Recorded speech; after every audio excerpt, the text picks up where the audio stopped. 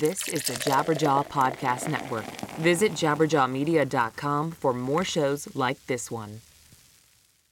Hey, this is Dewey from Peer Pleasure on Jabberjaw Media. I wanted to tell you guys about the Patreon for the show. It's called the Pleasure Seekers Club, and there's two levels. There's the $5 level and the $10 level.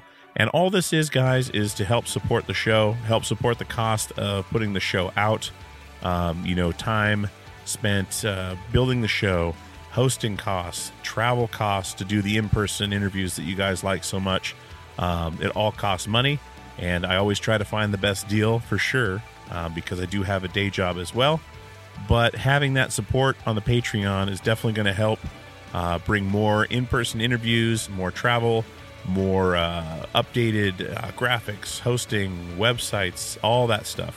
So, and if you like the show, $5 a month or $10 a month really helps out. I know it's kind of an interesting thing with the Patreon when something's already free, but it is always going to be free. But if you want to support the show a little bit more, I'd absolutely appreciate it. You can pay either $5 or $10 a month. We'll try to do some special things for the patrons as well as we go, but it's just a way to support the show in a different way.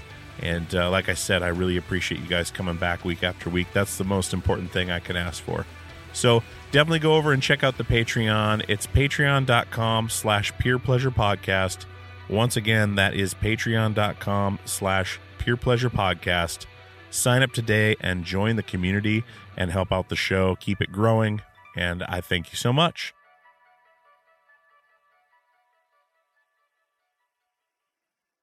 Hey, this is Blasco, host of Manage Mental, part of the Jabberjaw Media Podcast Network. Manage Mental brings you our takes on the modern day music business and how we mentally approach the profession of management. Join Mike Mowry and myself as we cover hot topics in the industry, answer fan questions, provide insight on sales numbers, and showcase new music with a slant toward developing artists. Listen and subscribe at jabberjawmedia.com.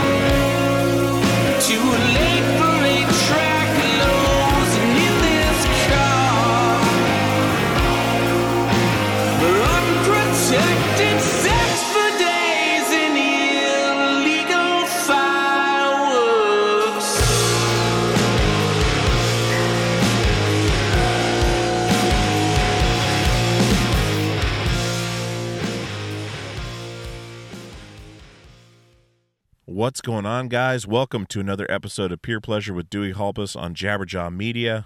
Welcome to week 2 of your daily dose of peer pleasure. And wow, what a week last week was. 5 episodes in 1 week. We're going to do it again. So this week, today actually, Johnny Christ from Avenged Sevenfold joins me on the program. Johnny has a podcast called Drinks with Johnny. It's a really interesting podcast. I can't remember how I necessarily discovered it. I think it was something maybe on a YouTube. Blasco. It was Blasco. Yeah. So basically he gets together at his house with a guest or Skype, depending on who it is. And he's got Avenged Sevenfold's a huge band, and he gets a lot of really good guests. John Dolmayan from, System of a Down, of course, Blasco from Ozzy. The other guys from Avenged. He's got Joe Escalante from the Vandals. And basically get together, decide on a drink, make the drink, talk about it, do as they're going, kind of the social thing of drinking, and then sit down and have a conversation. And the production is amazing. He's got a film crew that does it with him. And then the audio is great. So, he's doing a really good job. And he's got a good guy, Sam, working for him as well, that does all the back-end stuff. And so shout out to Sam for connecting us. I reached out, and Johnny and I had met briefly doing shows, back maybe a couple times, doing Warped Tour, and then our tours with Anatomy of a Ghost and Avenged. Let's see. It was Anatomy of a Ghost, Beautiful Mistake, Emery, and the AKAs were on one tour. And then Avenged Sevenfold, My Chemical Romance, and Beloved were on another. So Gerard from My Chem and I kept noticing each other in the same town and realizing our tours had basically been following each other the same night. So we were in Texas. I think it was in San Antonio. We were playing Sin 13. I forget the venue they were playing. And they said, tomorrow let's just combine the tours at the Gypsy Ballroom in Dallas, which we did. And so, yeah, you'll hear all about that story. That was one of my funny memories of touring back in the day. So big thanks to Johnny for coming on. He's become a cool person to bounce ideas off of and keep in touch and kind of take it from there as two podcasters now. So like I say, Drinks with Johnny is a really interesting podcast. Go check it out. If you like YouTube content, it's on there too, like I was saying, and you can watch the live video of the recording. Kind of like with Joe Rogan, where you can go watch the video version or listen to the audio version. I suggest either, depending on what you're doing. The video one is really well done, and the audio, of course, is great. So we talk a lot about podcasting. We talk a lot about all kinds of things. But it just kind of is one of those free-flowing conversations that I love so much. We just kind of went everywhere. We really didn't talk about Avenged much because, you know what he does, and you can go check it out. But if you want to know, Johnny Christ, the man, check it out here. So peerpleasurepodcast.com is the website. peerpleasurepod@gmail.com is the email to get in touch with me. I love getting emails from you guys with comments and questions and ideas, guest ideas. Always looking for that. So definitely hit me up. But yeah, guys, Johnny Christ is my guest today from Avenged Sevenfold. Check out the Drinks with Johnny podcast. And without further ado, let's get into my conversation with Johnny Christ from Avenged Sevenfold. Are you enjoying the show? If you are, definitely head over to Apple Podcasts, Google Play, Stitcher, anywhere you're listening to podcasts, wherever you're listening to this podcast right now. Throw us a 5-star rating or a review. We really appreciate that. It helps the show out big time. So like I said, if you are enjoying the show, head on over and give us a review on Apple Podcasts or wherever you consume podcasts. Thank you.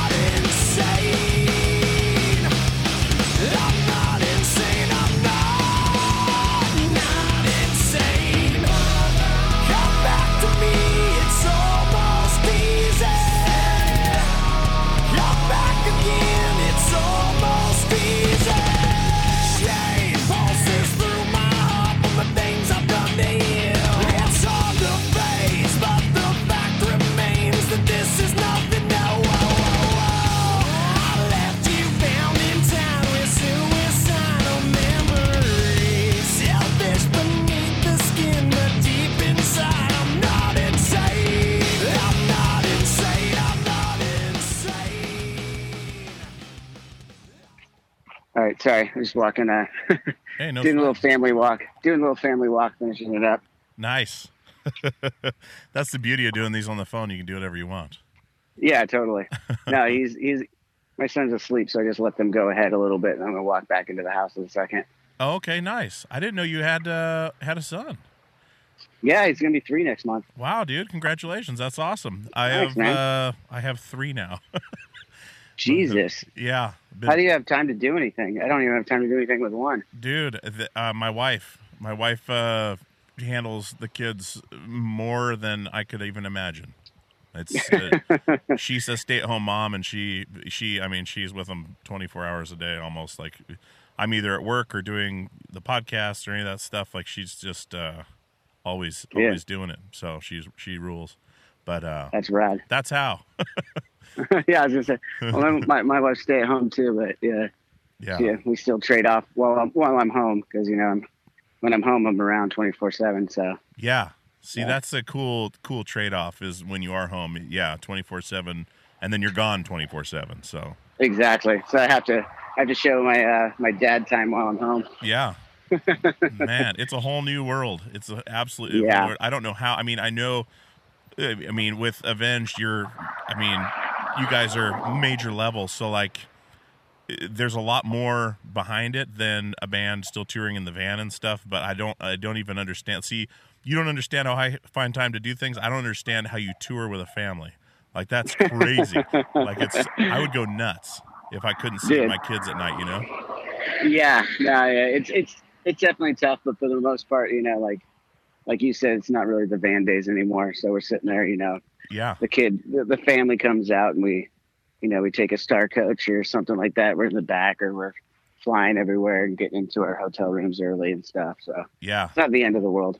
Man, that's rad. I don't know how much Sam prepped you on anything, but like I just start recording when I call, so like it's just kind of goes.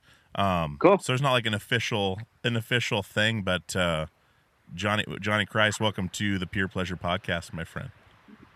Thanks, man. Thanks for having me. That's how I do it. That's how I do it. That's pretty relaxed. I like it. Yeah. Hey, so the whole reason this came about is because of your podcast, because you and I met a long time ago, and this is something where I kind of tie it all together, but it was back in, we started playing shows. I was at Anatomy of a Ghost, and we played some Warped Tour dates back in 2002 or 2003. I don't remember which one it was, but it was like early, like Matt was still screaming, like it was like early days. And then randomly after that, I had no idea. I was so removed from everything. I don't know how, but you guys started blowing up, and I had no idea. And then we ended up, so you guys were on tour with My Chem and Beloved, and we were on tour with Emery and the Beautiful Mistake, and we kept hitting the same towns over and over again on the same night. So eventually in Dallas, they decided to combine the shows. And we played, I think it was the Gypsy Ballroom before it closed down or something. Like the bigger side of the venue. They're going back. Yeah. Yeah, dude. Yeah, I remember that room. So then they're like, well, you guys are going to share green rooms. I'm like, okay, that's cool. Because Gerard, every night we'd run into Gerard, whatever club he was at, and he'd be like, dude, we should just do the shows at the same time. So I was like, yeah, we'll share a green room. So that's when I started to see how big things were getting because of the writers. Because our writer was still fucking like pita bread, chips, whatever, right? Like little stuff. And then the writer came in for you guys, and I was like, holy shit. It was like a bunch of rotisserie chickens, like porno mags, like a weight set. And I was like, holy shit, where are we? What is this? And I didn't like believe it at first. And I ended up walking in on Jimmy in the shower. And he was in the shower. He had the porno mags like all over the bathroom open. Like it was the most fucking weirdest thing ever. And that's one of my like first and last memories of playing with Avenged. This is going like way back. We must have been like 20 years old then. Dude, it was nuts. Like I think you guys were still in a van. Oh yeah. But like you guys had strolled. I don't think we had the porno magazines on the rider though. I think we brought that in ourselves. That might the have rotisserie we did. The rotisserie chickens we definitely had. Yeah. We still have those today. Like our rider today is very much. It hasn't changed all that much from the times you're talking about now. Like we just get like some of the essentials that we still like. We try and stay healthier. I'll say on the road. You try running around every night, you're trying to keep up with everything. So but I don't remember the porno mags though. Dude, it was a stack. Like it was a stack, like an actual stack. But the reason I knew they were on the right, they were brand new. They come in like 3-packs, so like they'll have like the hot chicks on the front and back, and then like a fat chick one in the middle, and like to sell them. And so they were still like in packages when they were sitting there. And then when I walked back in, that's when I walked into the bathroom. Like the door was open. I couldn't hear the shower. And then there's Jimmy in the shower. Like it was hilarious. But so it's like this weird I'll take your word for it, man. Yeah, it was this weird thing where then once you guys, like we played our set, Mike M played theirs, and then you guys came on. I was just like, holy shit, man, these guys have done it. Like it was like this real thing, and I was like, this is fucking great. And then of course onward and upward from there. But that's when I realized, like, holy shit, I am very far removed from this. I had no idea this was happening. And then all of a sudden, biggest band in the world. It was like, holy shit. One of. Like you see we're still working. We're still working. You see the tattoos. You see I work in construction for my day job now, and literally I can walk through a job site and I'll hear Avenged at least twice a day somewhere on one of the floors because it's. I mean, you guys know where you're at, and I mean, all the praise to you, man. It's fantastic, and I appreciate it, man. Such a cool thing to see. And like that was the last. I think that's the last time I've seen any of you guys was then, and it was like this random thing. It was always a random thing. But anyways, that sounds pretty fucking random. that's the backstory. Yeah. But so I reached out and got a hold of Sam through the podcast because Blasco was on, a mutual friend of ours now, and I really like what you're doing with the podcast. It's a cool idea, and the production is ridiculous. Like it's thanks, man. Awesome. So yeah, thanks, man. Yeah, the idea came from. We're kicking around ideas for our own YouTube channel, the Avenged Sevenfold YouTube channel, and different cool, things that we could get out there to our fans, different content rather than just putting out another music video and then waiting. And then, so we came up with the breakdown videos where we break down our sessions from these older songs, catalog songs, and kind of break down how we put them together, right? We could bring out the Pro Tools and do all that. It's more the serious side stuff. And then, it was my contribution. I'd already been kicking around the idea of doing like a drink recipe show, right? Just like make a cocktail, maybe talk a little bit music. And then it just kind of slowly has evolved into something completely different, like in just a year's time.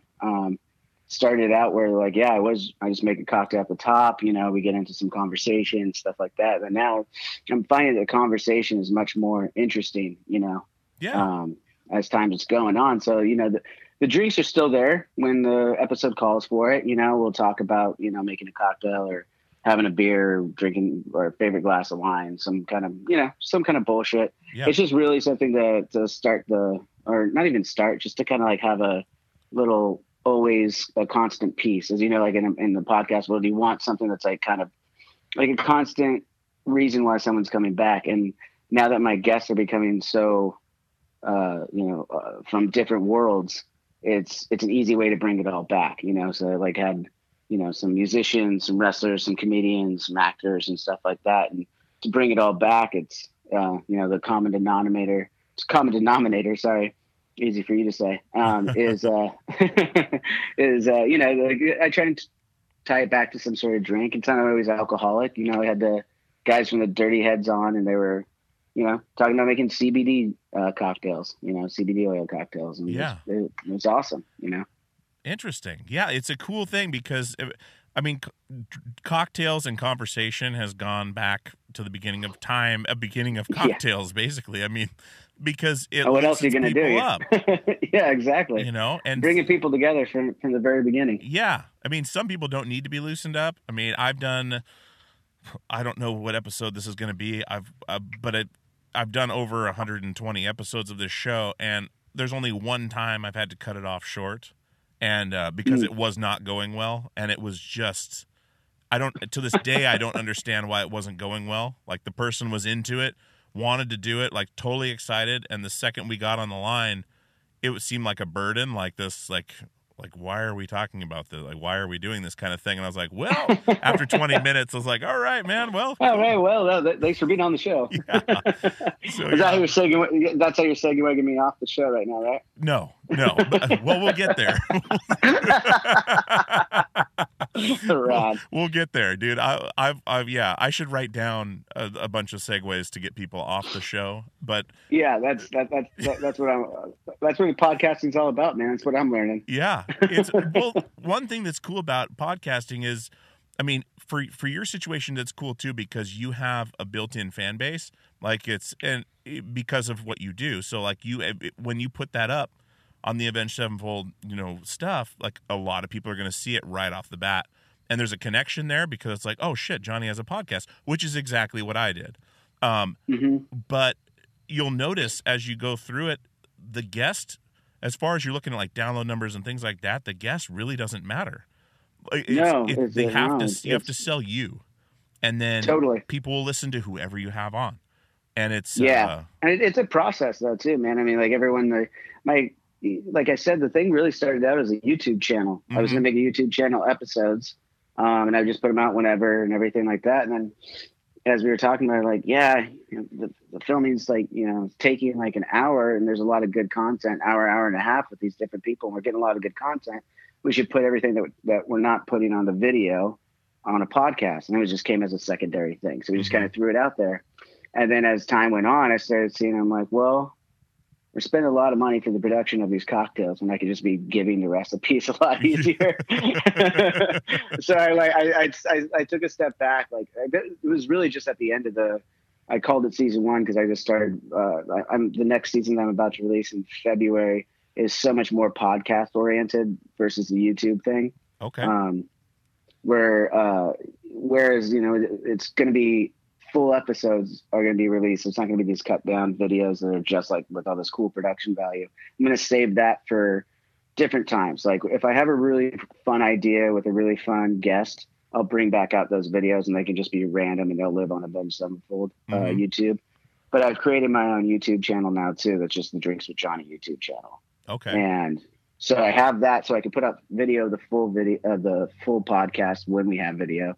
And then it'll just be like, it's the Joe Rogan experience idea. You have the full video with like a few different still cameras. Yep. And then underneath it says full episode. And then underneath you have like the list of a few cool moments that people can just randomly go to. And then of course, the audio will always live everywhere the podcasts are out, so, yeah. And that's just going to change the format immensely to me, because it's going to be more about the conversation, less about the drinking. And, Sure. Although, a lot of times at first I was asking people, and they're like, "Oh, I'd love to do the show, but I don't drink." And I'm like, "Well, you don't have to drink to do the show." Like, yeah, that's just a catchy title. And drinks don't mean they're alcoholic. Tell me about your favorite bottle of water. Like the Shirley Temple bar. Yeah, exactly. So it's the next thing is just evolving into that, and I realize that I'm new, as you know, to this podcast. I've had 15 episodes. And then I was like, I need to rethink this, and stopped it for the holidays. And like I said, I'm going to pick it up in mid-February again. And I'm just back cataloging a lot of episodes right now with other people, so I can get them out to people on a weekly basis, because I do have other shit going on. So it's hard for me to pump them through. Yeah. And I've been doing the audio myself now. I throw it into Pro Tools now, and I do all the background music and mixing and everything on it now myself, which is I'm enjoying, but it takes an extra minute, Sure. So, and you've got Pro Tools experience from studio time and everything else. I mean, that was a hard thing for me, as I was always on the other side of the glass in the studio, so I didn't know anything about the actual engineering side of audio. Gotcha. So I've just gone straight punk rock. Like I was telling Sam, like my setup is simple. It fits in one little case that I can take anywhere, and I've got a couple extra mics if I need it. One goes down, like that's all I have, and. Are you using a Zoom, or what are you using? Yeah, I'm using a Zoom. Yeah. I'm in my car using a Zoom right now. I've recorded almost every episode in my car because I got so used to it. Because it was necessity at first, but now it's like I'm more comfortable there. Like if I do one on a weekend, my wife's like, "You got a podcast?" I'm like, yeah, I'm gonna go drive over to whatever. She's like, "Oh, okay. Well, we got like the basement studio." You just drive somewhere. Oh, okay, so you just drive somewhere and like and park somewhere. Yeah. So like right now, you drove somewhere away from your house and parked and hit record. Yeah, I'm in my usual spot. That's awesome. I've got a usual spot now, and I'm like, it helps with like the conversation because I can look around, like things are happening. It keeps my mind busy, like, and things come up, like when I'm sitting in like a studio or like the in-person ones, of course, like I do like at someone's house or in a green room or something. And those are good and fine because you have the body language. But when you're on the phone and you don't have that, it just kind of keeps me in this like one spot. I'm in a chair. I can't move very much. Like it's like it's and it sounds good to me because I'm in this closed space. If it's raining, it doesn't matter. If it's snowing or windy, it doesn't matter. And I'm using I'm using a Zoom. So here's how weird I am with this because I bought an H6, and I haven't even turned it on yet. I've had it for over a year because that's the one I just got. Actually, I'm convinced I'm gonna screw something up. So like, when I got this H4n that I'm using now, I had the setup wrong. I had an older iPhone, and I was interviewing Ian MacKaye from Fugazi, and it was like this is like a dream, and I fucked it up. I double recorded my vocals, so I sound like a robot, and he sounds normal. So I had to send it to my cousin who works for the FBI as like an audio forensics engineer. And he was able to clean it up enough that it's listenable, but it's still really bad.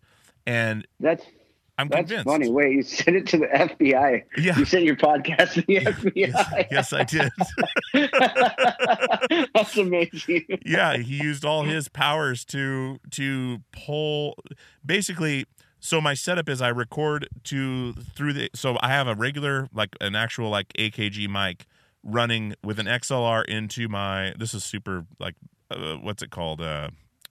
Insider baseball. But the, going into the H4n, then I've got a 1/4 inch, adapter going to an 1/8 inch, headphone, or auxiliary cable into my iPhone. So you're hearing, my phone's on my lap. You're hearing me through that. My recorder's recording my voice off this good microphone, and your voice is coming through great through the phone, and now it's recording, side by side.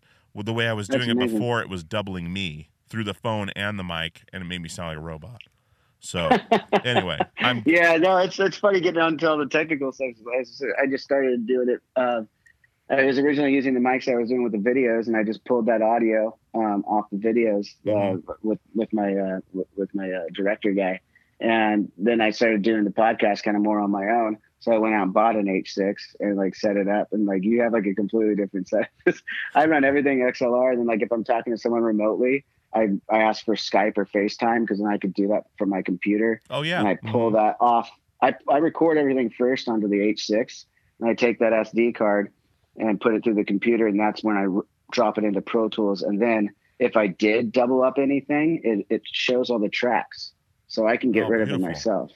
So yeah, awesome. If anything gets over doubled, I as I said before, like because of the production side of Avenged and everything, we've always demoed everything out on Pro Tools, our own Pro Tools rigs. Each of us has a studio in our houses that has a Pro Tools rig that we demo and write on and everything and bring to the table. So I'm extremely familiar with how to all the ins and outs. So it makes it so easy for me when I realize that I can do that. I just talked to like one of my geek friends and they're like, yeah, why don't you just put your podcast in Pro Tools? You know how to use that? And I'm like, oh shit, I do. Yeah. There's a lot more. I was trying to do it in like Apple, like Final Cut or something. And I was like, I don't know how to use Final Cut. It's fucking stupid. Yeah. There's a lot more Pro Tools geeks in the music business than GarageBand geeks. That's for sure. That's what I use is GarageBand because I know how to use it. Like I can totally generate an episode really quickly. I have like a template. I drop everything into there, and then I just adjust the levels, and I'm done. And that's pretty much the same. That's the same thing. I go in and like add a bunch of like music in the background and shit, and then like I'll cut in like my like little promos here and there. We haven't like gotten any big sponsors yet, so I just like I have like some buddies that like let's see what happens if you kick out a promo code here and there. We'll do something like that. Yeah, but like, and it's just to give it a little break too in the conversation sometimes. So sure, but like adding the music and stuff like that is just fun. Like I didn't even really look into it. They're like, a couple of my buddies keep asking me like, oh, I hear like the song in the background, like, but you guys reference it when I'm like talking like Joe Escalante, the Vandals. And I was like, oh, I'm going to put it in the background. And they're like, can you like legally do that? And I'm like, I don't really know. I just did it. Well, I guess I'll find out later, Yeah. Man. But I mean, I don't think so, right? I mean, it's just like radio, it's not like it comes directly from the person who plays it. Yeah. Yeah. Yeah, that's exactly right. And so like the only thing I've run into with music in the background or anything else, like, because I don't use like the theme song for the shows by a band from Seattle called Hobosexual, and it's a badass song, and they gave me the rights to use it. But if I put any content on YouTube, which I haven't done in years because I didn't understand that either, I would get an email, like a cease and desist email, because the music is in because it's in the file. And gotcha. Whatever they do, I don't understand how it works, but yeah, whatever they do, it's they. It makes sense if it's in the theme. Yeah, it makes sense if it's in the theme because that's a lot louder. It's like prominent and stuff. I think if you have it in the background, it just kind of goes unnoticed anyway, really. Because I put stuff up on YouTube. I got flagged for the theme. This is funny. I moved everything over recently from the Avenged Sevenfold or duplicated over onto the Drinks with Johnny YouTube channel. And when I did that, I got flagged for my own shit. Like, because like Avenged was like, it came up, it was like, oh, you're using something from the Avenged Sevenfold YouTube channel. I was like, yeah, duh, it's my fucking channel. Yeah. And my fucking band. Yeah, so I had to call up management. So I was like, hey, you gotta talk to whoever and get this lifted. It took a couple hours and I got it lifted, but it was just like, it's just funny because those things are just automatically done. So like anyone listening when they're like, oh, I tried to put up an Avenged Sevenfold song on my little YouTube channel and they got flagged. These guys are a bunch of dicks. We're not dicks, dude. It's just automatic. Like if you put it in there, sometimes you automatically get dinged. It's not like I'm looking on YouTube every day and going, oh, fuck that guy. Dude. You know what I wonder about with that YouTube shit is how, so you've seen you guys get people covering your songs all the time probably on YouTube, but you get those guys that do every instrument and do a cover and like split the screen. I wonder. Yeah, I have seen a couple of those. I wonder if anyone's done it good enough that it would actually flag it. And being close enough to the record. I don't know, man. I don't know that that's happened. I mean, I would only, that goes through like that automatic system. It doesn't really come back to us any of those things that get flagged. Yeah. The only reason why I knew mine got flagged is because it was directly mine. Sure. But I would have no idea if it matters if it's close or if it has to be an exact. Because I mean, I don't know what artificial intelligence they're using to decipher, I really don't know. It's a great question. We should look into this. I think so. I think, yes. I think this is a good, and then we can send it to the FBI and get it all fucking handled. Yeah, exactly. Yeah. Like, gotta call up your cousin.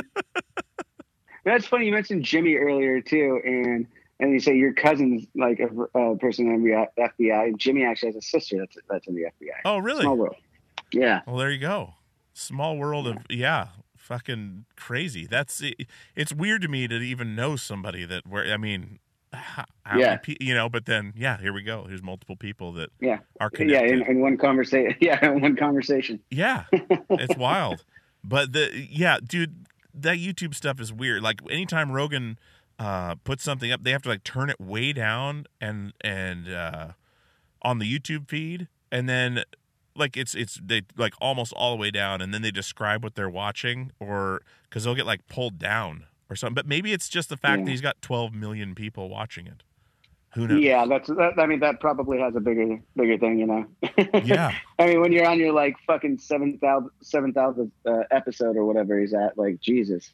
Dude, I pulled up a thing randomly. I just Googled because I was curious, and I know it's probably not accurate, but it was like I wonder how much he makes at an episode, because it's like, the whatever cost per 1,000 model, and it said he makes roughly $30,000 an episode, and I was like, holy shit! No wonder he's doing 2 a week. That's a lot of money. Yeah.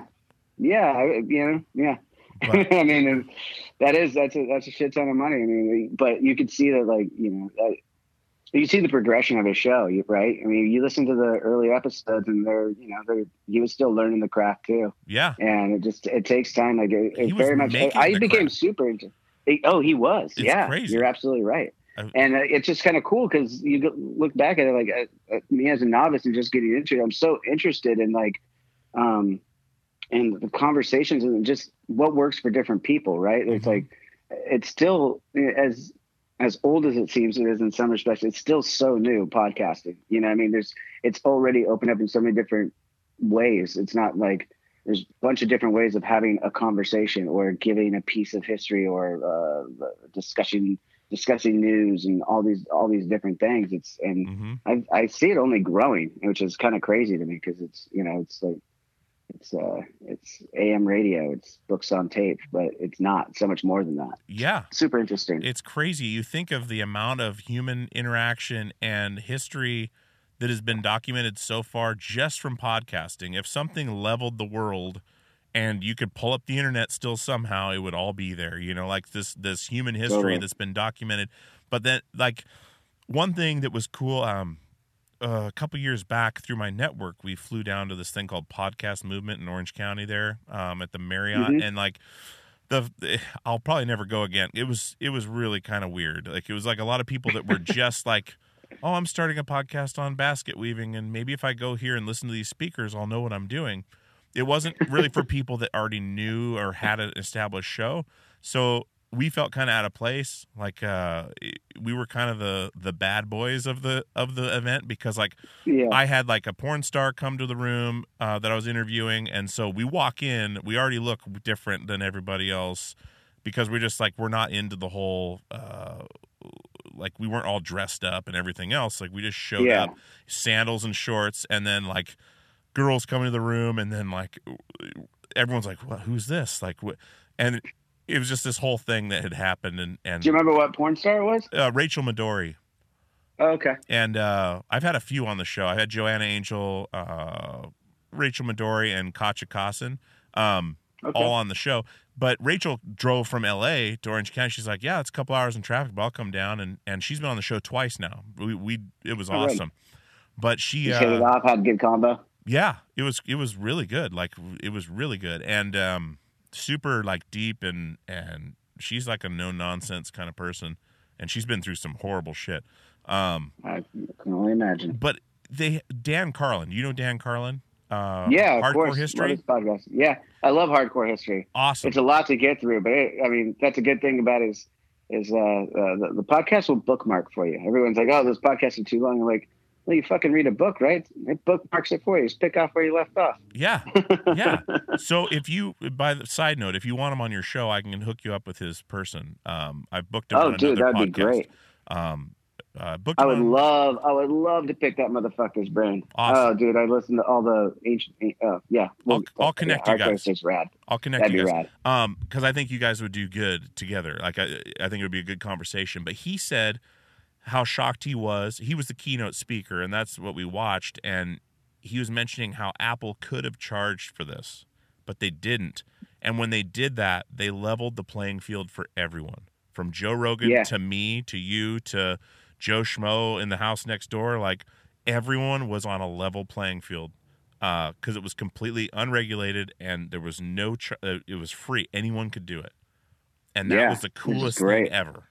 And it made a lot of sense. We never thought about it that way. Like, wow, yeah, they could have charged for that. Even if they charged, $1 an episode to post it, like, they'd make billions of dollars. They'd make a killing, and there would be there'd be so much less content out there, though. Because I mean, like, we make nothing now on it, but like, if you have your promotions and you have a network and everything like that, you still get that money, but you'd have to have a name. You couldn't just come out of nowhere and be like, I'm pretty good at talking, and I'm going to build up a podcast over the next 3-4 years. Yeah. Yeah. It's crazy. And The other cool thing is and I talk about this all the damn time. I got to stop talking about this, but the fact that it's a journal for your kids. Like all the records I played on, I was either playing guitar, screaming my head off, or I mean, you don't have your voice anywhere to where now my kids have, at present, hundreds of hours of dad's voice talking to whoever, and it's like, maybe they're a fan of one of these people that I've talked to, down the line and be like, oh yeah, dad talked to so-and-so, like they could pull that up when I'm gone. And same with you, with your kid. Like, that's cool. I never even thought about that. It's kind of like Superman's dad. He gives him all the fucking, all the information after he passes. What's Marlon Brando. Yeah. When he gives him all the crystals. He has all the crystals and I'm drawing a blank on it, on what they're all called, but he has all the fucking crystals and he could listen to his dad tell a bunch of shit at different times. He plugs them in. That's the one where they're all like the mirror shatters or whatever, and they're all trapped in the mirror and like floating through the air. Zod or whatever. Zod, yeah, General Zod with the big fucking fluffy pants and oh my god, so good, dude, so good. Absolutely. I fucking love that shit. I love that shit. That's what I grew up on, man. Yeah. All those fucking 80s movies. Oh, God, so great. Me too. There's so many I haven't seen, but so many I have. Like, I haven't seen Goonies. I haven't seen, like, Princess Bride, any of these movies. But you haven't seen Princess Bride or Goonies? Not one time. time. You got to fix that. Not you gotta one time. fix that. That should be your New Year's resolution, my friend. Dude, I'm worried that it'll be ruined now because I'm not seeing them at the age it would have really impacted me. Like, maybe it won't Possible have the same with Goonies. Possible Goonies. That's probably true because part of it is they're similar age. Yeah. But Princess Bride is just that's a classic. That's a hilarious movie. I've got a lot of catching up to do. Yeah. I grew up in a Mormon household in Alaska. Like that's shit where I was. Where in Alaska? In Petersburg. It's like by Juneau and Ketchikan, like in the islands. Oh, yeah. And I know exactly where that is. My wife is from Anchorage. Oh, okay. We did our honeymoon cruise up through all those places. Oh, nice. Yeah, I grew up Petersburg till I was 11, and then mainland like Wasilla, outside of Anchorage till I was 18, and then moved down to start touring and stuff. But rad. Yeah, it was a weird thing. Like there were certain movies we were allowed to watch. Then the ones we weren't, my parents went through and edited when they were recording off the VHS. So yes, there's movies I'll watch with my kids now where I had no idea that this part was cut out that even existed. And it'll come on. I'm like, oh shit. You're like, oh, I thought this was a perfectly okay movie to show my fucking 5-year-old kid. Yeah, like Planes, Trains, and Automobiles, where Steve Martin cusses out the car lady. Like, I want my fucking car right fucking now. Right. I had no idea. They cut that out. I didn't even know it was there. I'm laughing my ass off, but like plugging the kid's ears, like, I was like, oh, fuck. That's rad. Yeah. That's rad, though. Well, they did all that. I remember that, too. I mean, not for the same reasons, but we always record, shit off of basic cable, and they cut out a lot of it, Yeah. So, like, when I was older and watched Ghostbusters on a regular DVD for the first time, I had no idea Dan Aykroyd got blown by a ghost. That was rad. I was like, fuck, I knew I loved this movie for a reason. Dude, and that's something that Joe Rogan did not even ask Dan Aykroyd about when he went on the Rogan Experience. Oh, see, didn't even bring it up. Danny boy, Dan Aykroyd, Mr. Aykroyd, if you listen to this podcast and you want to be on either one of our shows, I promise you we're going to ask about how it felt to be blown by a ghost. Oh, man. It's probably what it feels like getting blown after 25 years of marriage. I don't know. So you're telling me it doesn't happen? It lacked enthusiasm. We'll just say that. Mm-hmm. Oh man, you might as well just been a ghost. That's fucking funny, dude. These are the things that happen when you're just talking. That's the. Yeah. No, you're just shooting the shit with somebody. That's what's going to come up. So every conversation happens around the world between two guys. They talk about Ghostbusters and Dan Aykroyd getting blown. Yeah. It just happens. Well, somehow. Blowjobs come up anyway, just on the blowjobs, yeah. Yeah, of course. Especially, two musicians or anywhere. Yeah, anywhere. So that brings me to a question for you. What's your demographic on the show? You got a lot of females listening, or did we just like scare away all your female listeners? No, I do. It's a pretty damn good mix. It's That's a right. pretty good mix. I mean, my wife gets upset at me sometimes because, like, there's this episode that's become legendary now with the show. It's the Fat Mike episode, and where I flew to. He basically told me, "Why don't you fly down on Tuesday?" And I was like, "Are you serious?" Yeah. I was like, "Okay, I'll do that." And we went and did the interview in his pool, and all wearing latex, like. I had like this latex. I heard about this actually. Okay, yeah, so Sam was telling me about it. Yeah, it's crazy. So I was just texting him this morning, and he wants me to come back down in February because he's starting a podcast himself, and so I'm going to do that. But when I did this, we're talking about, of course, we get into like sex and BDSM and all this stuff because no one that interviews Fat Mike lets him talk about that. But it's almost all he wants to talk about because it's who he is. But everyone kind of glazes over it and wants to talk more about NoFX or whatever. So he keeps trying to bring it up. And in mine, I was just like, dude, let's just talk about it. Let's just do it. So we did. And he starts asking me these questions about my wife and like, how often do you wake her up going down on things like that. And he's like, here's what you do. And he's giving me all these pointers and I just playing along. And my wife, I guess I told her because she heard the episode and I guess at some point I told her I was going to cut that stuff out. And I didn't because I was like, "This is a that's the gold. That's the gold. This is a right Fat there. Mike episode." And so I left it in. And she listens to my show when she runs. She's a marathon runner, so she listens to all my shows as she's running. And she got home, and I could tell she had heard it because she just looked at me and went upstairs. And I was like, "How was the run?" Fine. It was one of those things. And she's like, my friends might listen to this. And she was furious. She's like, you told me you were going to I was like, I can't edit that out. Like, it's part of the episode. And I got so many emails about that. Like, I can't believe you said these things on the podcast, but I'm really glad you did. And, of course. So that's what everyone wants to hear.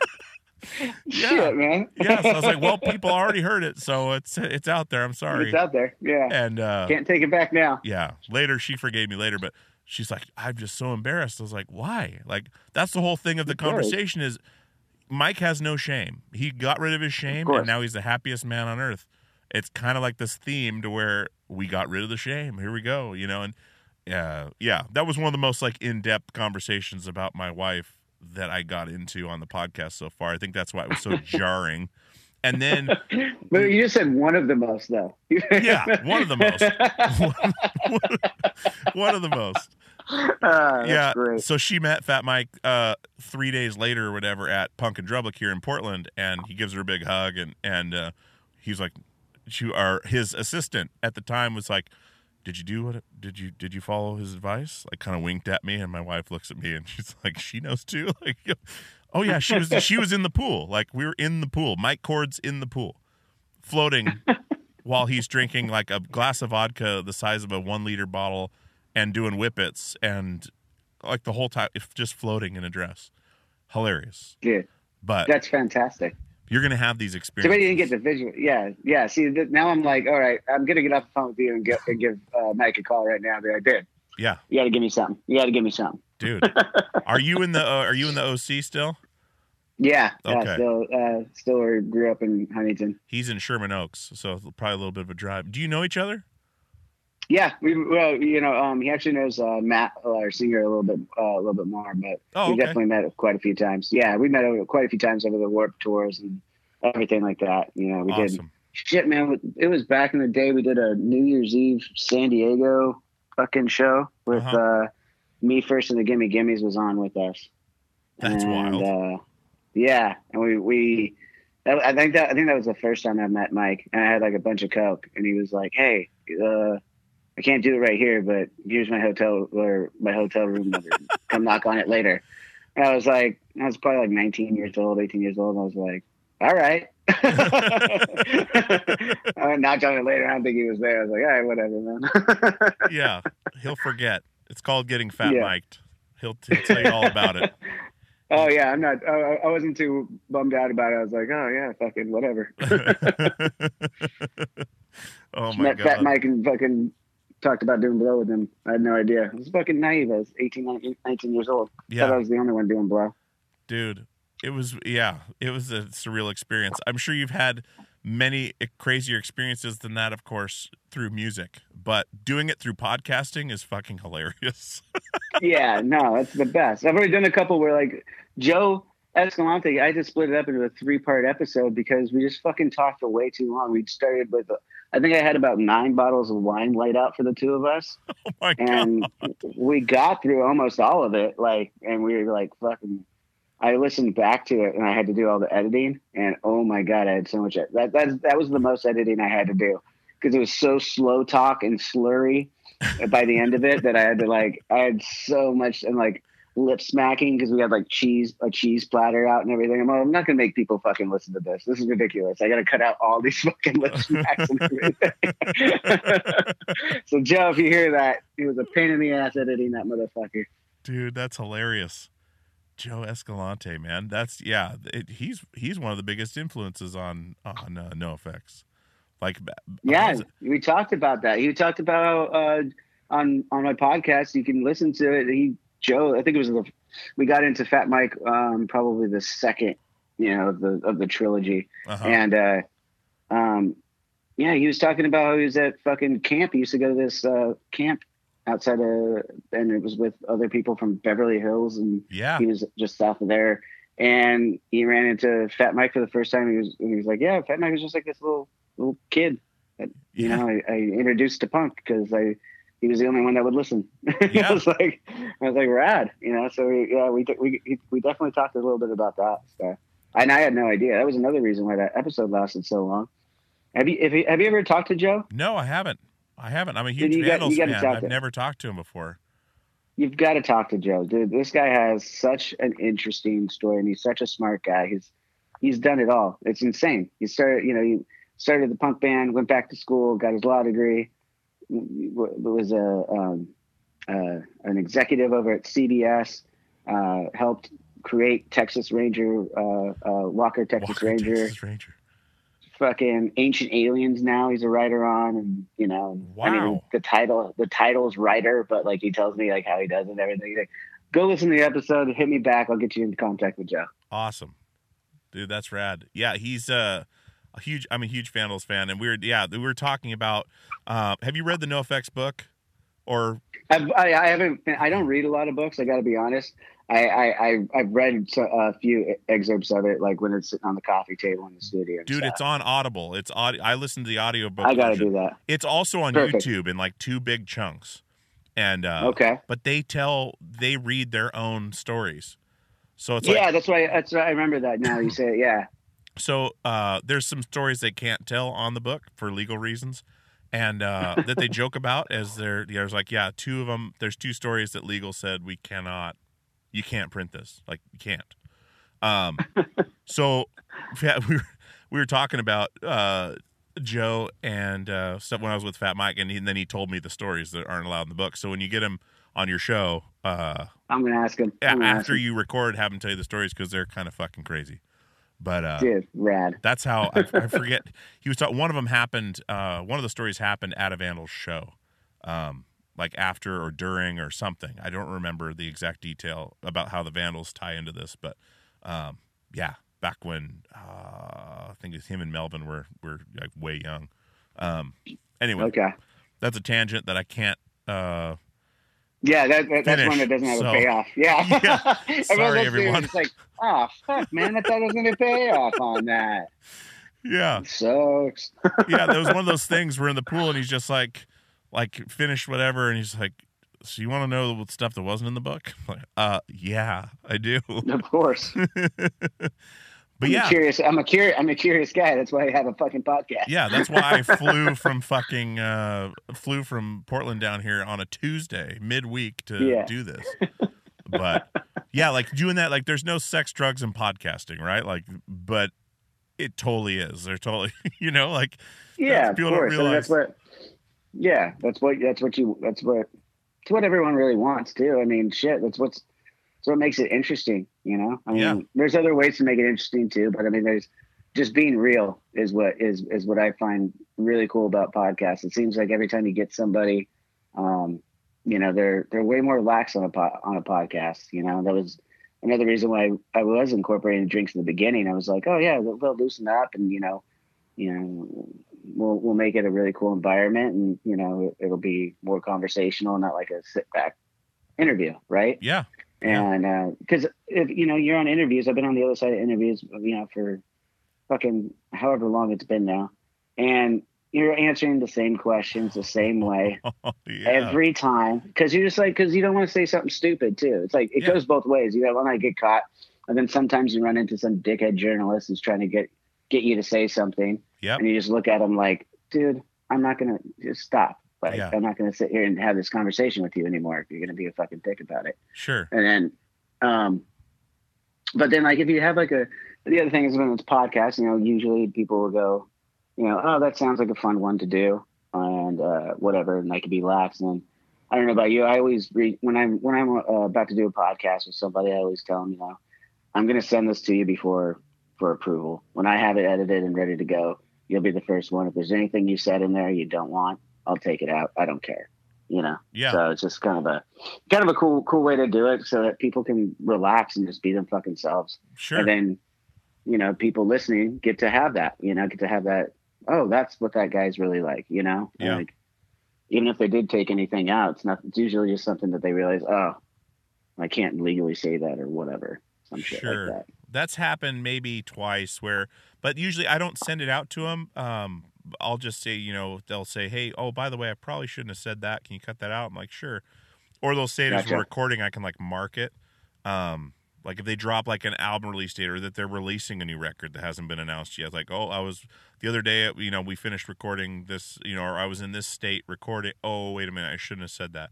Like I'll take that out. And with this one thing I've done with my show is never tried to get the headline. There's a lot of shows that try to get that fucking blabbermouth headline. Oh, so-and-so said this on the Peer Pleasure podcast. That's happened maybe twice, and it was because randomly an album got dropped or something, and they didn't know they weren't supposed to say it until after it came out, and then everyone blows up. Like the Dead Cross record that came out. Like JP was on the show, and he dropped the name, or dropped the release date, and that got picked up by like every blog. And he's like, oh shit, I shouldn't have said that, but it was too late. But like, yeah, there's never like a headline grab. Like it's just like a kind of an experience. Like you forget you're being recorded, for one, a lot of times, I think, on podcasts. And then, like you said, like you spend an hour with somebody, you're going to see a lot more about them than like when you sit down for an interview and they say, what's, how's the tour going, Johnny? Well, it's going shitty, and I don't like doing it anymore. Like, what do they think you're going to say? What do you think I'm going to say? Yeah, totally. I love it, dude. That's why we cut down our interviews on the road so much. Like we do them. Like, don't get me wrong, and we're thankful. We're thankful that our names are still in people's mouths. Don't get me wrong. Not jaded to that extreme, but it's definitely like, the monotony definitely gets you. You're like, okay, we'll give you 10 minutes. We'll give you 15 minutes. Because I know, like, I'm not going to sit there and have a conversation like you and I are having right now. Yeah. Where it's going to be super organic, and like, you're not even going to specifically ask me any fucking questions. We're just going to have a conversation. Sure. We haven't even really talked about Avenged Sevenfold. Wait, who? Because if anyone who wants to know what you do can go on Spotify and look it up. They can go on YouTube and look it up. They can watch you answer the question. The same three questions. How's the tour going? What do you think of the new record? What's your favorite memory of Jimmy? What's your, like everyone wants that, like that thing. It just gets old, like it really old. And they don't seem to understand that. But I guess when your job is in a format where you get 10 minutes, like the Today Show or something, like they have to touch on exactly what people want to hear really quickly. And that is totally unfulfilling. Like it's really, it's really not. It's a bummer. It's a bummer. Yeah. You talked about like the clickbait thing. I never even, when I set out to the podcast or the show and have conversations with other, celebrities from whatever walk of life or size or whatever, as you said before, it doesn't really matter. But I had John DeMeyer and the System of a Down, drummer System, on the show. And we released it, and same as always, asked him to approve it. He approved everything, and then there was it got picked up on something, and he said something about that they weren't entirely happy, or he wasn't entirely happy with the last performance that they did, or something like that, live performance. He was underwhelmed by it, or some shit along those lines. And that's when it first got picked up by something, and it was what, Loudwire.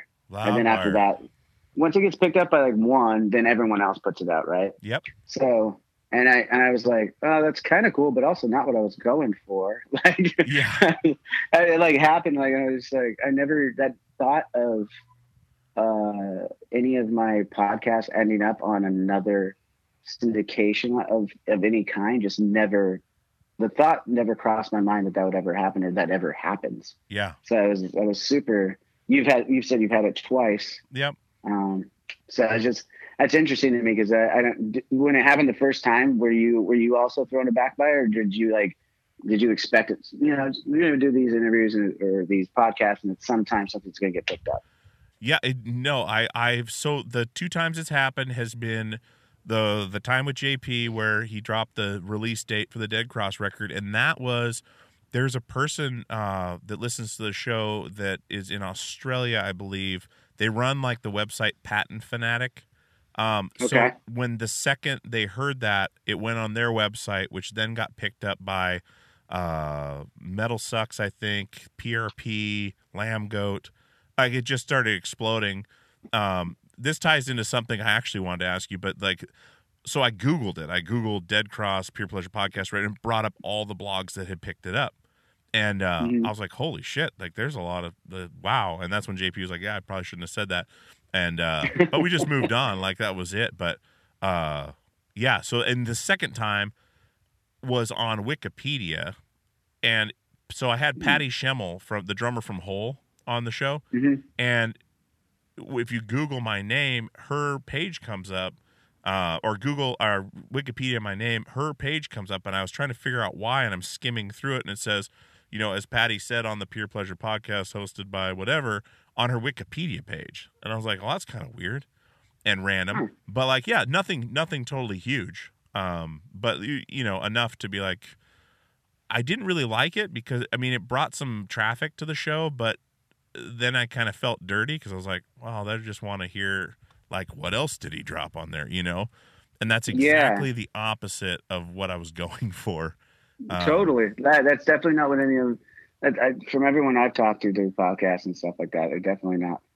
That's the cool thing about it, right? That's what separates it, is that, it's about,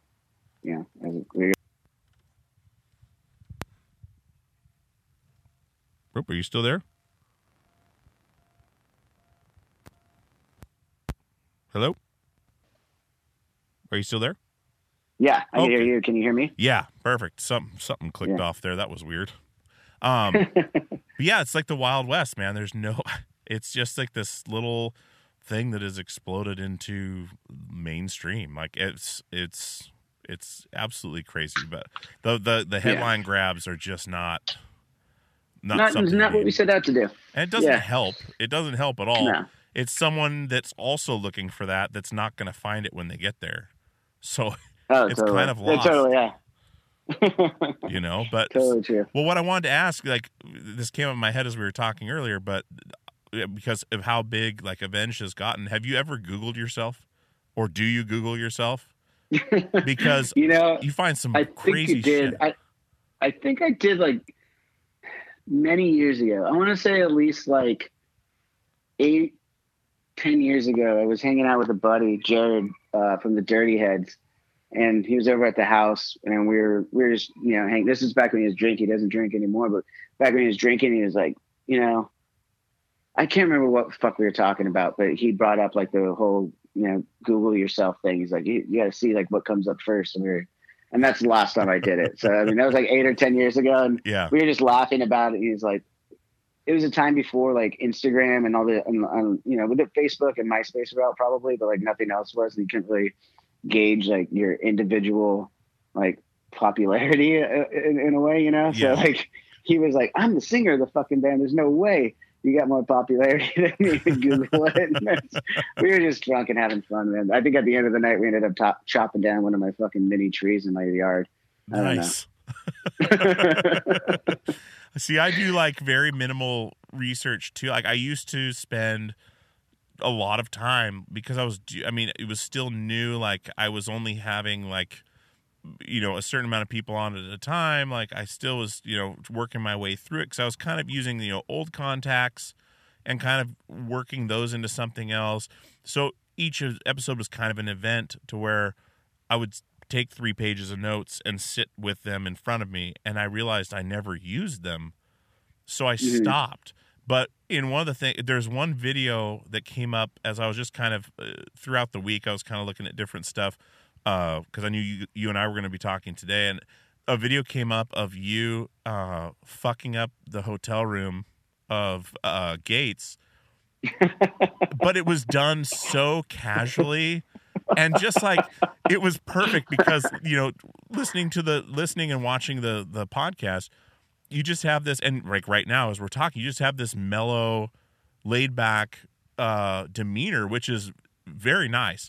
But the video was that sounds totally stupid, but it's very nice, John. Very nice, just, very nice. It's very nice, very reassuring. Yeah, very reassuring. I mean, you're just making me so comfortable right now. I just feel all warm. See, that's why I've heard that a couple of times. That's why I had to make my own podcast. I make people comfortable. Yeah, but the way you're just fucking. Well, I guess I should do this because this would be funny, and you're just fucking up the entire. I'm gonna put the fucking mattress I'm gonna hide the mattress behind the fucking shades, and I'm gonna put the chairs in the shower. And I couldn't tell if you were wasted or completely sober. But that was also funny because like this is just how it goes. Like, and it's one of the funniest things I've seen prank wise because it was so nonchalant. Like there's this beautiful hotel room. He flew home for something, or he's flying in on like a private jet to come to this hotel room and relax. And you're just, oh yeah, I'm just going to do this. And we do this. It's anyone listening has to check it out. It's hilarious. And I think the backstory there was actually Brian had gone home. Sinister Gates had gone home to the birth of his first child. We were in the middle of the road, and he came early. So he flew home for a couple of days and had to come right back out to, and I was like, oh dude, he hasn't had any sleep for sure. My kid is a few months older. So I was like, okay, I know how this goes. He's going to want to come home or come back out on the road, rather come back into his hotel room and just fucking crash until we had a show later that night too. So I was like, awesome. I got a key to his room, went in there the night before and just strategically demolished his room without the reason why it's so nonchalant when you see that is because I was taking each piece I was going to do as kind of a piece of art, if you will. Yeah. I was taking it down. I was like really thinking about, okay, now if I were him, what would be the first thing I would want to do? What would be the next thing I'd want to do? And I just systematically went through all those things and moved and misplaced and did all these funny, not crazy, just funny things to his room without causing any real damage. The only cost damage is that I ordered 2 or 3 of the most expensive bottles of wine that they had on the room service menu to that room and signed it under his name. How much were those? That's what I want to know. Do you remember? Oh, dude, I don't remember. I don't remember off the top of my head. They were, if I had to venture a guess, I want to say there were a couple of nicer Napa wines that usually those on room service probably run you somewhere around $500 to $600 each. Jesus. Yeah, I'm an asshole. Dude, it was so good though, because then like the payback was like they threw some fucking cold water on you right before you go on stage. Like, yeah, I was like, all right. Yeah, great. Good job, buddy. All right. I mean, change his jacket. You sure did get me. You sure did get me. And he's so proud of it. He's just like, yeah. Fucking like no idea the extent of what you had done, and maybe watching it later he'd get a perspective, but god damn, dude, that was funny. That was really good. And I thank you for that. I thank you for appreciating the work. I also thank you for understanding that what I had done is so much more in depth and thought out than what he did. And it was kind of, I agreed. I kind of was like, this is kind of second rate. So you poured a bucket of water on my head. Yeah. Great. Like, great job. You won, coach. Right. Thanks. Like that's like a congratulatory respect thing, dumping the Gatorade or the water. But like, it's like it's the ice bucket challenge. Like he just, it's completely, and nothing.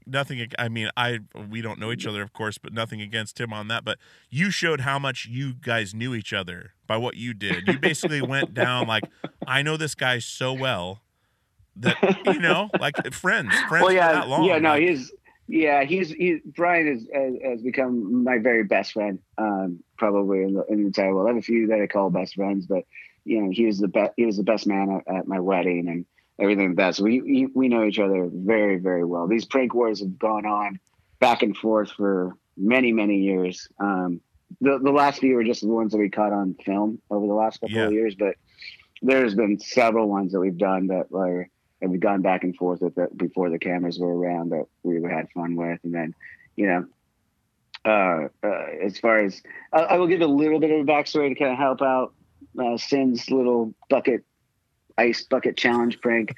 The other part of it is we were on tour with Metallica at the time. Oh yeah, no big deal. Yeah, been there. And we were so we were on tour. It was their stadium tour, and they were like, we're main support, and we hung out with them a few times. The tour lasted like you do a few weeks on, couple weeks off, few weeks on. They tour very lax, so they've earned the right to do so. And so over the time, we're like, okay, on last day of the shows, we want to make sure we get a group photo with everybody from the tour. So we were about to do that too. So so we kind of held that up a little bit, but I was like, hey, you fucking poured water on my head. Now I gotta change my clothes. It's going to be another second. It's the reality of it. I'm going to change my shirt and my jacket. I'm going to slick my hair back now. Oh no, I don't get to put my mohawk up. Wow. Dude, yeah, big deal. It's got to be nice now having wardrobe where you have several options instead of back in the day having stage clothes that you hang in the trailer and hopefully they dry by the next day. Oh God. Where they stand up by themselves and now having, I have something else I can put on. That's when you knew you made it right there, my friend. Yeah, that's true. That's true. You think about it, when you put it in perspective like that, oh man, I remember I had one pair of stage pants and like 2 stage shirts that I could possibly wear. Oh, gross. And then everything, dude, so brutal. And then those are the days you wish for rain. Dude, fuck yeah. Dude.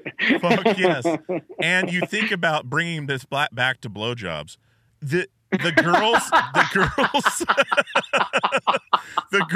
I see where you're going. The girls that would blow a van touring dude after a show, not pre-show, but after a show. Anytime at that, just be honest. Anytime at you got some serious swamp shit. Sure. You got swamp issues going on for sure. Think about it. Like that white shit on the pants is salt that has come from the body over, while you're rocking people's faces off. Some of it might not be salt too. Yeah, it's true. But you could see it, like visible salt deposits on the clothes. And chicks that's insane to me. Yeah, that is rock bottom. That's rock bottom. There's no going back from that. What's better about that in your eyes being rock bottom? That was their opportunity. Think about it that way. They're going to tell everyone about that too. That's what's fucked up. Not to sound, and it's on like some Warped Tour festival where the bands could have gone like nowhere, and a lot of them did. There was a Kevin Says stage. And we played that. Still getting blown over played that. So did we. We got kicked off. Well, we didn't get kicked off. The sound guy wouldn't let us play anymore because he's like, "You guys need to be on a bigger stage. You're breaking all my shit." And so yeah. We got moved up to the Volcom stage. Volcom, yeah, we did the same thing. First year was Kevin Says stage. I wasn't in the band the first year. That was probably in 2002. I joined shortly after that. in 2000, at the end of 2002. So it was right after that Warped Tour. Yeah. And then by the next one, 2003, which I think is what, going back to the beginning of this conversation, how we tied together, I believe it was 2003 when we were on together. And we went from, and we were on Volcom. We started on Volcom in 2003, and then we went to, what the fuck was his name? The next stage up. I can't remember the name of it right now. Shit. There wasn't the Monster Energy stage yet. Like Maurice. Maurice stage. Yeah. We went to the Maurice stage. We were on Volcom for a couple weeks, and then the rest of it we went to the Maurice stage. In 2003. I want to say it's coming back to me now, but I think after Anatomy broke up, I wasn't playing with Portugal the Man yet. Like what year was it? 2006, 2007. Did you guys come back and do one of the dates, or maybe a couple days of Warped Tour? I remember. Yeah, because I turned and there was fucking fire and shit. Like, I was like, okay, this is a lot different than the fucking, like Kevin says, stage days where we were like sharing like merch area shit behind the. I think there was still studded belts involved before, but yeah, then I remember like looking over and like, this is the biggest thing I've ever seen. Like, this is fucking crazy. For a Warped Tour, definitely you don't see that very often. Yeah, but yeah, we did. Okay, it was 2006 or 2007. I think we did on the West Coast. We were about to release our self-titled record, and we came on right before that, like a couple days before it was going to release, or a week, something like that, somewhere close. And we did the Long Beach. We did the Long Beach Warped Tour. Yeah, just for that one off, and then I think later on that tour, we crossed paths again, and we might have done the same thing in Boston, or we just hung out. I don't remember if we played in Boston too, or if we had crossed paths and we did it again. Man. And I think we just were hanging out. I can't remember if we were just hanging out or playing. That sounds terrible to like someone who's like just like a fan, like someone who's just like a fan of the band. They're just like, how do you not remember? Like, yeah, exactly. Like, sorry, man. Changed their life, and it's just like, wait a minute, was that a Thursday? Like, I mean, shit. I drink a lot. I mean, what do you want from me, dude? It's gotta be easy to get to be not to be jaded, but to have jaded moments when that becomes your like. I mean, okay, oh, wait, well, I can just fly in for this, like, on my own. Like, it's not like, oh, the band will fly in, like, but, oh, I have something to do, so I'm going to go do this and then fly, like, I know first time, like, once I had already left Portugal the Man when they blew up huge, but, like, seeing their Instagram post on a private jet for the first time, I was like, holy fuck. Like, I don't even know what that feels like. How did you part from them? Well, it's a weird story, and like it's like I started playing with them. They had some shows in Santa Cruz with Dredge. They were doing 2 nights with Dredge, and they're like, "Hey, do you want to come play?" And I was like, "Well, yeah, sure," because we hadn't played together since Anatomy of a Ghost broke up, and they were starting to gain some momentum. And I stayed with them for a few years, and we did Europe and stuff, and we did a full U.S. with Poison the Well. And that was fucking Poison the Well. I haven't heard that name in a while. I love those guys. Dude, they're getting back together to do a show down in your area. I gotta go check that out. They're doing the opposite of December in full. Anyway, I digress. I digress. Ryan Primack from Poison the Well and I hit it off pretty well, and we were always talking and geeking out on gear and stuff, and so I get home from that tour, and we're at the house we were staying at, and we're leaving for Europe the next day, and tickets bought, like we're ready to go. And Ryan emails me. He's like, "Hey, man, do you want to join Poison Well on bass?" And I was like, "Bass? Okay, I could get on with that." And at the time, Poison Well was bigger and doing more countries, so I was like, "Man," and it's more aggressive music on stage. I love playing aggressive music, and I was like, dudes, I got kind of a thing going here. What do you guys think? And they're like, dude, that's awesome. Like, go for it. Like, you can do Europe, right? And I was like, well, yeah. I told them when I get back, I'll head to Florida. And during that time, so Portugal had replaced me before I got back so they could keep going.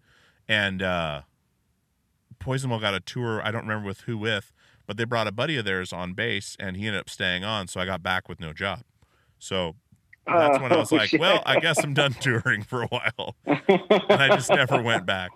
But wow, man, that's wild. That's a wild story. I didn't know. I like I said in passing on Warped Tour, and then the Mike Hem when we were playing together in Texas, but Yeah. like it's been forever since either of those times. I had no idea. Yeah. That's crazy. Yeah, it was a weird ride, and then I got into commercial plumbing, so I got a career doing that now, like a living wage and pension and all that stuff, and Wild. that's why I do the show, so I have like a creative outlet to where, I mean, I can be creative at work, but like it's something where I can stay connected with people or reconnect with people. Like that's the whole idea behind it. Like I'm not going to see everyone on tour like I used to, Yeah. you know, like, I'll see you next month in wherever country, you know, like, so yeah, it kind of satisfies that itch, you know?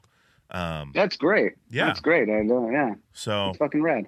yeah, man, it's been a wild ride. I'm stoked you're getting into this, and I mean, you've got a knack for it. It's really Nice, it's really something. Like you can hit. I believe you can hit anything you want. Like you could be, in a band, Avenged Sevenfold band size, and then also do so many other things. Like people think people have like this one niche, but it's really not true. Like I think you can really do it, and you're showing that like now everyone gets to see another side of you, which is awesome. And and you can make it whatever you want, and you can be. Yeah, you don't no. need anyone else's approval. You can make it exactly what you want. You don't need to say, "Here's a demo. Do you guys like it?" You can say, "Here's my show." Fuck off. Absolutely. So Yeah, no, it's great. It's great. So it's been a fun experience. I've gotten to have some great conversations with people. Yeah. That's the whole thing to me is like it started. You start getting older and you're talking to your friends and everybody and getting to know your friends, and everyone's reading books about their personalities and shit, and they're like, oh well, I'm an extrovert and you're an introvert, and start labeling everybody these different ways. And I'm like, well, I just know I can talk to people in fucking different situations. So I'm going to use that and have some fun with it. And I've gotten to talk to some of my heroes and growing up and stuff like that in different worlds, like professional wrestling. I was like, I haven't done any professional wrestling shit in fucking forever, aside from, befriending Chris Jericho. And then like I got back into it a little bit from like the WWE Network, where you could go back in the archives and watch the shit from the 90s that we grew up on.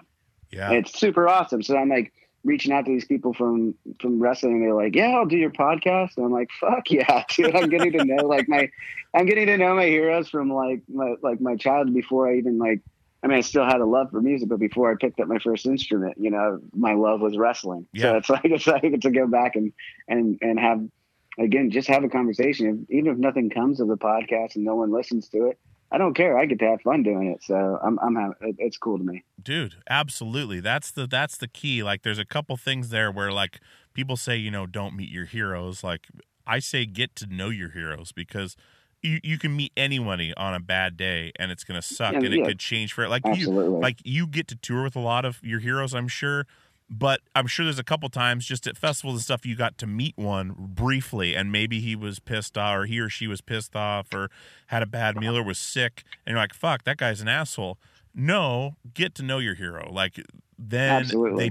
And also when you're passing in festival settings too, like for any upcoming bands that might be listening to your podcast, a word of advice when you're coming up and when you see the other side of it, you'll understand a little bit more that there are bad days, and it becomes more work, unfortunately, as you grow. So like your heroes who have been doing it for so long, it might be jaded, but by no fault of their own. It's just the nature of the business. Like you've been doing it for so long, and they get, they should still be thankful, obviously, and I know that they are deep down inside, but eventually, if you're walking from your bus to your dressing room and you got 10 different people stopping you to say how much they love you and stuff like that, you get a little jaded about that every time. You sure. just, you got to put yourself in their shoes too, and understand that that's a daily occurrence. And yes, they can be still thankful. It's not, one is not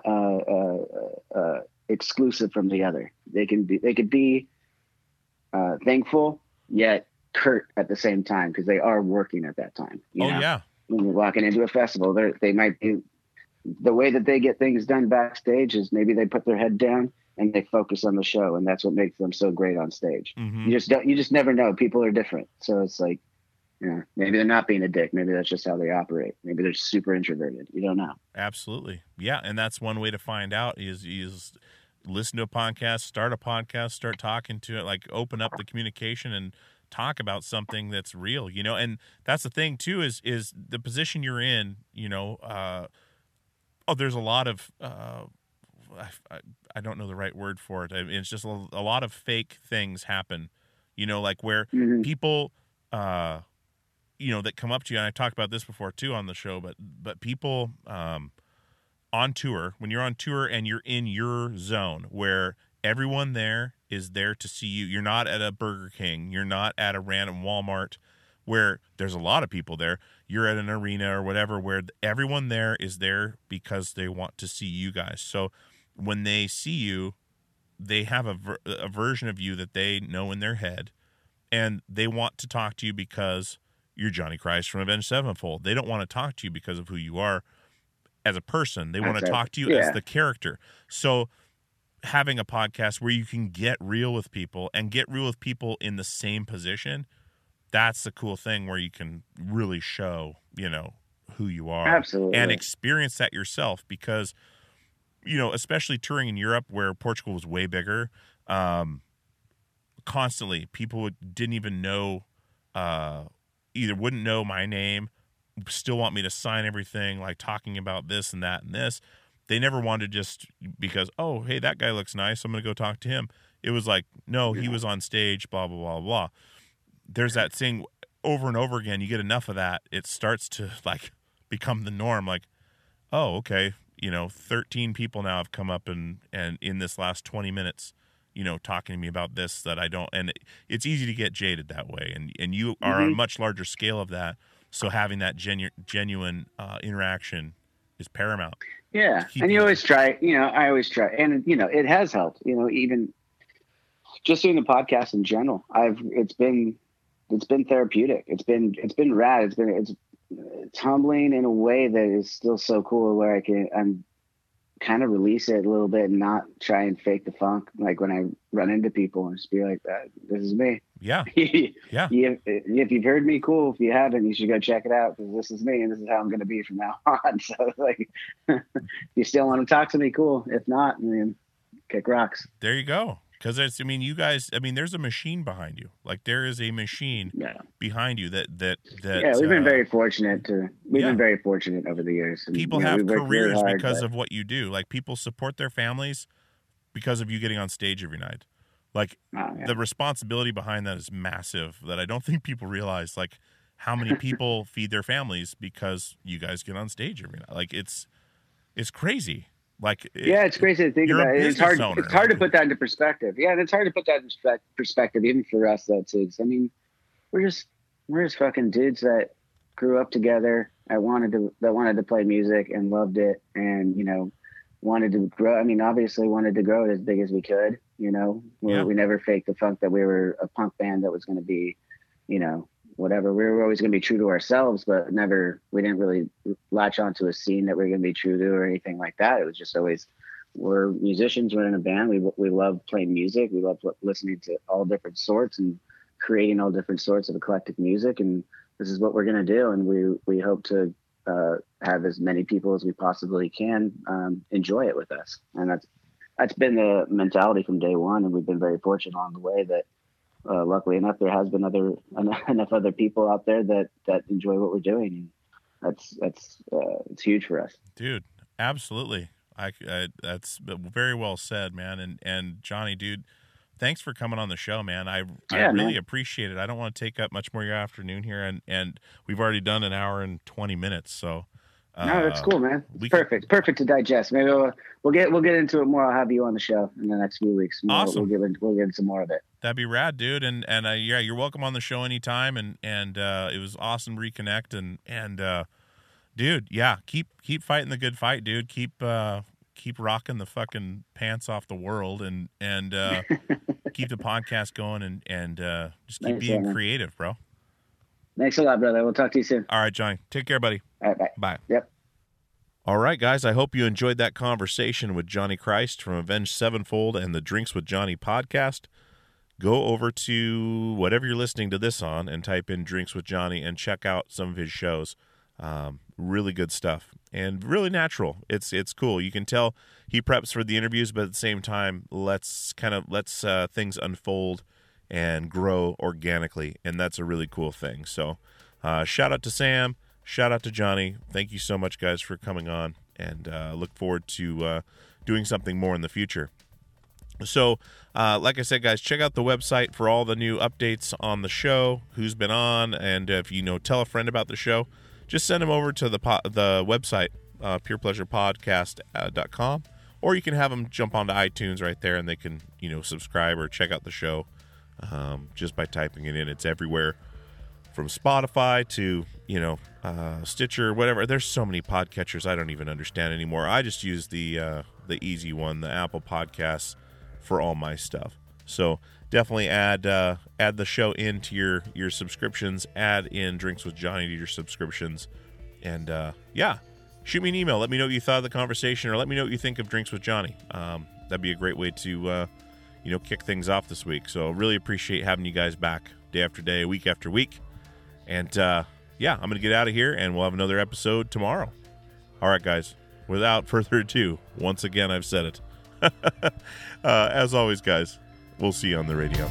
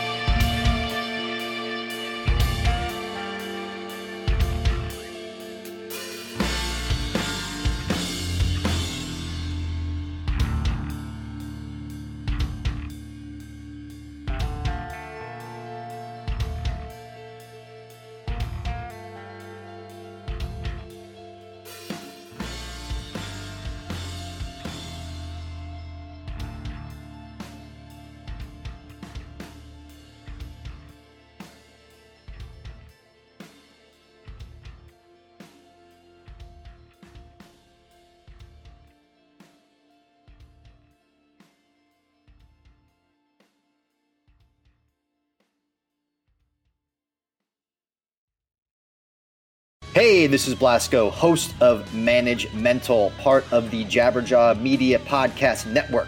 Manage Mental brings you our takes on the modern day music business and how we mentally approach the profession of management. Join Mike Mowry and myself as we cover hot topics in the industry, answer fan questions, provide insight on sales numbers, and showcase new music with a slant toward developing artists. Listen and subscribe at jabberjawmedia.com.